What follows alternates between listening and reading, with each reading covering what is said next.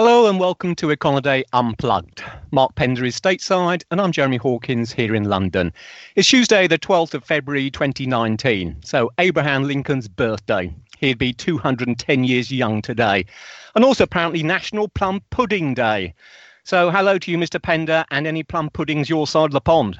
I thought it was Plum Pudding Day last week. No, I think it's a different one last. Unless I've got the date wrong. It was a different pudding? I stand by to be corrected. Of course, the strange thing is that in the UK, the plums in plum pudding aren't actually plums anyway. They're raisins from the old Victorian days when I used to call raisins plums. Wow. However, moving right along then, what do we have this week? Well, amidst increasing signs that the central banks are taking more note of slowing global economic growth, financial markets will be looking to the US-Chinese trade talks on Thursday and Friday for support. The US may have avoided another potentially damaging government shutdown, but in the Eurozone, manufacturing is likely to be confirmed as already being in recession on Wednesday. And just yesterday, we found out that the UK in December suffered its steepest fall in total output in nearly 3 years. However, it does seem that what was supposed to be another big week for Brexit may, yet again, not be so big after all. So, Mark, then, just a few moments ago, I saw that the Bank of England Governor, Mark Carney, was warning that protectionism could end the global expansion. So what about these US trade talks then at the end of the week? Well, it's not just the trade talks at the end of the week. It's going to be the government shutdown at the end of the week. And I say the fuses are burning. And we also have Brexit. We always kind of assume that we're going to have a happy ending, that all these things are going to be resolved, I think, but and they very well may be. But it's unusual to see all these major unknowns having apparent resolution dates that are, fast approaching. It's 1 week, one thing, one day the next for the trade talks. It's rough and tumble, and so it's hard to get a sense of what exactly is going to happen. The president meetings have been canceled, and then there's reports that they may be reopened. So it's almost really, it's very, very difficult to find out or to find out what's going to happen. And the same thing with the shutdown. We heard that there's been a congressional agreement to keep to reopen or to keep the government open, but that hasn't at least played out yet. I guess we have to find out by the end of the week when a bill has to be in place. So there are all these unknowns. I guess probably the biggest one probably will be Brexit, and that would I would guess have the most significance. And are they? I hate to use the word sanguine, but are the English markets, are the UK markets, and the continental markets, are they just a little bit too optimistic, or is there just an assumption that something good's going to happen? I guess the assumption is still that there will be some kind of agreement, if only simply because neither side wants to see this, this no Brexit deal. So, i.e., we just have the UK falling out of the European Union at the end of March. And of course, it was supposed to be, I think we were talking last week, this Thursday, was supposed to be originally another meaningful vote on Mrs. May's revised Brexit deal. Now, in practice, of course, she hasn't got a new deal with the EU, since the EU are sticking by their guns and saying, well, look, we're happy with the treaty as it is. It's not renegotiable, and that's it. Take it or leave it. So as things currently stand, come this Thursday in UK Parliament, it looks as if we'll be having a repeat whereby we get the opposition parties tabling amendments to, well, the new EU deal, but it's basically still the old EU deal since nothing's changed. And then that, if may or may not go through, we don't know yet. And then Mrs. May will be going back to Brussels again to try and get fresh negotiations to come out with a fresh deal, which will be voted on at some point. But really, in terms of where we stand at the moment, we simply don't know. But I think the honest answer, just in terms of, but the short answer to your question is, I think markets are still taking the view that there will be some kind of a deal. But the companies and individuals who are at risk here can't really have that luxury, right? And I saw you report on fourth quarter UK GDP, and it seemed that there was a visible Brexit effect. Oh, very right. And I think this particular one was very interesting. So, as you mentioned, we had the fourth quarter UK economic numbers out yesterday. They actually have the monthly figures now as well. But just looking at the quarterly data, and that showed a 0.2% quarter on quarter increase in UK real GDP at the back end of last year. Now, that was down by what? Well, it was down from 0.6% in the third quarter, and it left annual growth at just 1.3%. And that's the weakest we've seen in the UK since the second quarter of 2012. Now, in terms of where you're coming from, and really highlights just what you're talking about, the UK's had a bad run on business investment. Prior to the fourth quarter, it had fallen in each of the previous three quarters during 2018. In the fourth quarter, it fell again. It was down 1.4% on the quarter. And that was not only the fourth consecutive decline, but it's also the steepest of the run. So, it really does highlight the fact that as far as, corporate UK PLC is concerned, they simply don't know what to do. So where they would normally be investing in plant and machinery and everything else, they're simply sitting on their hands and not doing it at the moment. Well, you have to think that this pattern would be accelerating right now, right? That the first quarter would be even a risk of even greater contraction in business investment. I think you're right at the moment. And to be honest, there's no reason whatsoever to say, for the first quarter that we're likely to see any kind of improvement in investment. Because why should we? Effectively, not only has nothing really changed, but we're closer than ever to the March deadline. As I speak now, we're 45 days away.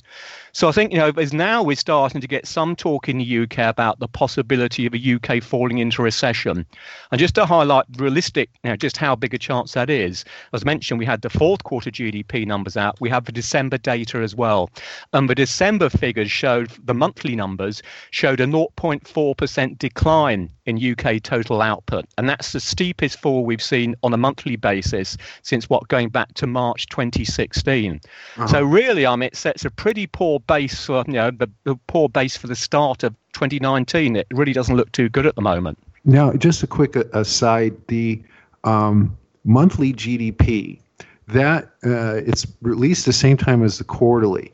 And what does that give you the ability then to judge within a quarter how the momentum looked? Well, what it is, certainly before, as we speak today on the Tuesday, on Monday, we got the quarter in December. Last month, we had the monthly data for November. So we're now, when we're trying to forecast or have a guess at what the fourth quarter data is going to be, you've already got 2 months there in the first place. Uh-huh. So when the December number comes out, obviously that's the third month to get quarterly as well. So it does give you a much better feel on how the economy is evolving over the quarter. Mm-hmm. And it's interesting because it also shows the monthly profile. And you can look at fourth quarter, 0.2%. Well, it could be a lot worse. It could have been a negative.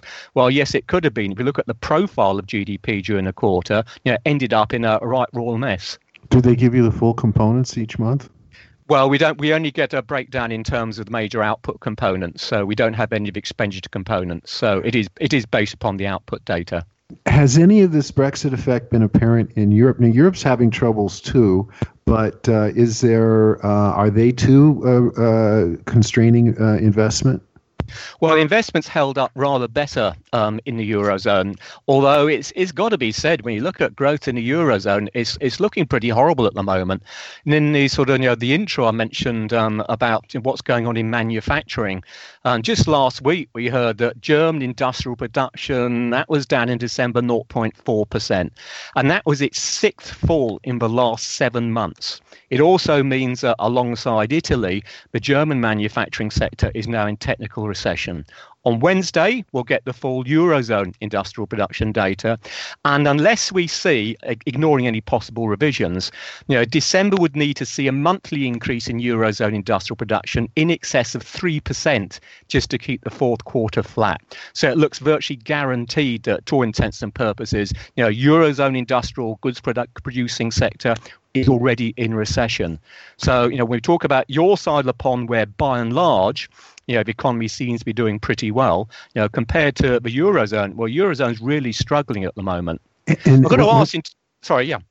About Italy recession. When we say that, what is it? The whole economy that's in recession? Is it the industrial sector that's in recession? Yes and yes. Italy had big problems. Italy is actually in a proper full-blown economic recession as of the fourth quarter. It's only a mild one. In the third quarter, we saw GDP contracting. It's only 0.1%. It was down another 0.2% in the fourth quarter. Of course, two successive quarters, in economist speak, equals a technical recession. And it's particularly important for Italy because, of course, we're talking about a country which has been, scrambling to try and reduce an overshooting budget deficit. It's got this new government which doesn't really want to reduce the deficit in the first place. And so now we've got the potential for weak growth equals higher borrowing. Full stop. So the EU Commission is not going to like it. So the potential political friction there is going to continue to build. And indeed, just today I was reading a piece talking about the composition of the Bank of Italy. There's 3 of the 5 Bank of Italy board governors. Their positions will be up for renewal or replacement between now and I think it's the end of May.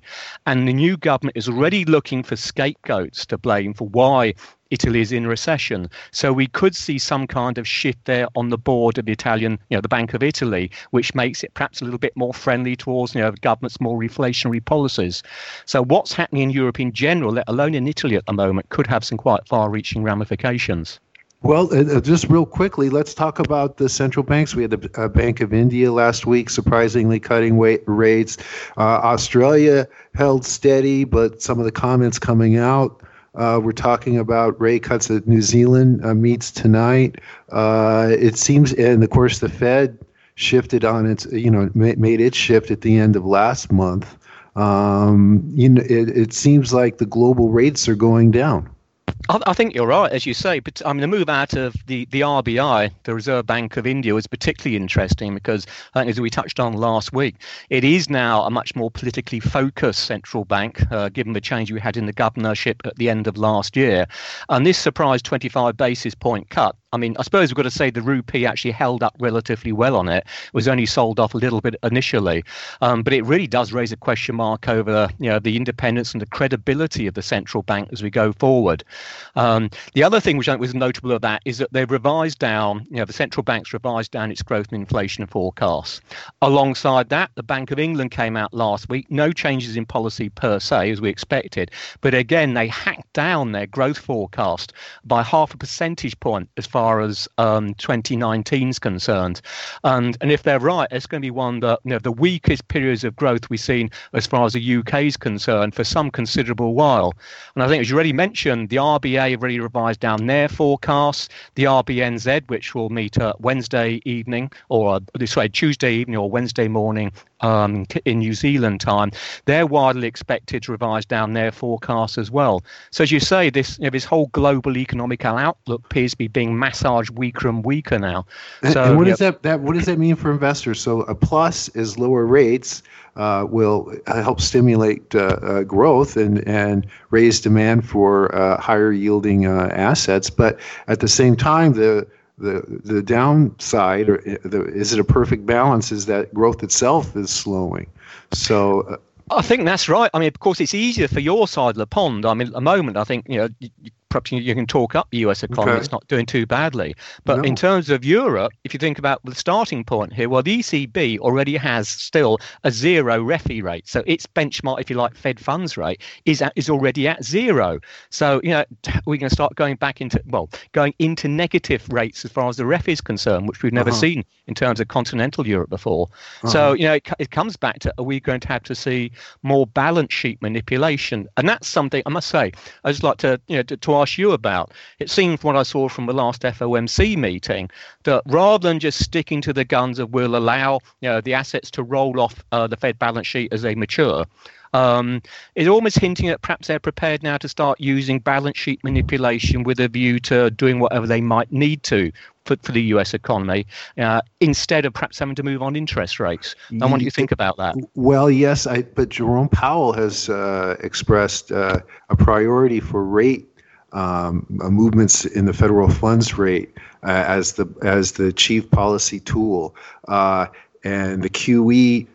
If they do step back and start limiting their roll-off, that's going to have more of an indirect effect, and it might not play as well for the press or for the public. And Jerome Powell makes stresses it very important that really one of his chief roles is communications, is communicating Fed policy.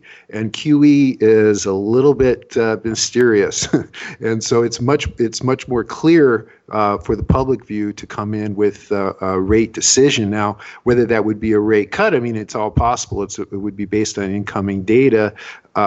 However, that, like you were saying, the incoming data isn't that weak. There has been dislocations in the consumer market, in part because of the shutdown. We're going to get delayed retail sales from December on Thursday, and the Econoday consensus is only for a 0.1, but just a very negligible gain. And for the core rates, a better gain at 0.4.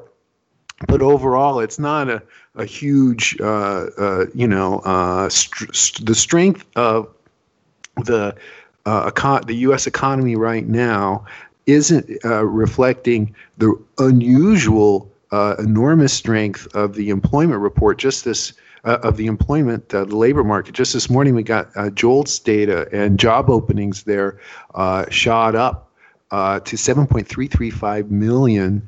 And that what we're looking at, the comparisons that we're looking at are how many people are looking for work, or how many people have they hired, for instance. That's another look, and that's at 5.907 million. So that's way down.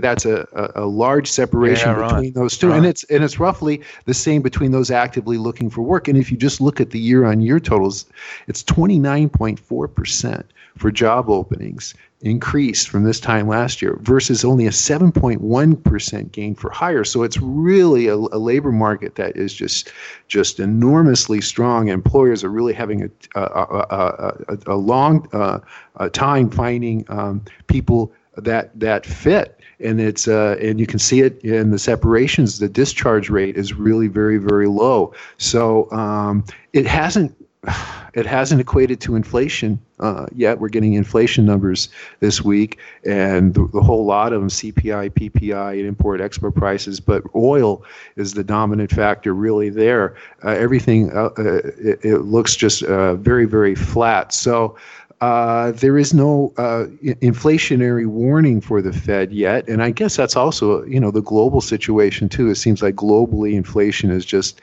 maybe on the downside, so which would point to lower rates. Indeed. Okay, I guess we've been talking for long enough, but just before we disappear, I should quickly mention, just continuing this theme, on Wednesday we'll be getting the fourth quarter GDP figures, if I can say it, out of Japan. Obviously, still one of the largest economies in the world, so one worthwhile keeping an eye on. In the third quarter of last year, GDP contracted 0.6% or 2.5% at an annualized rate.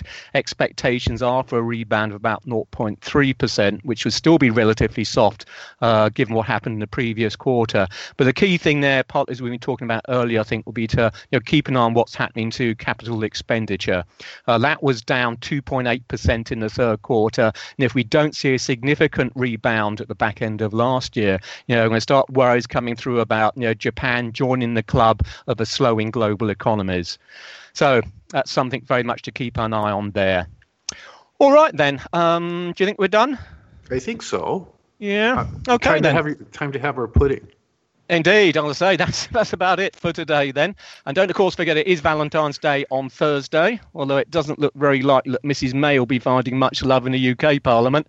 Anyway, on behalf of myself, of Mark and myself, thanks as listening for always. Enjoy your plum puddings, and we'll be back again next week. Bye for now.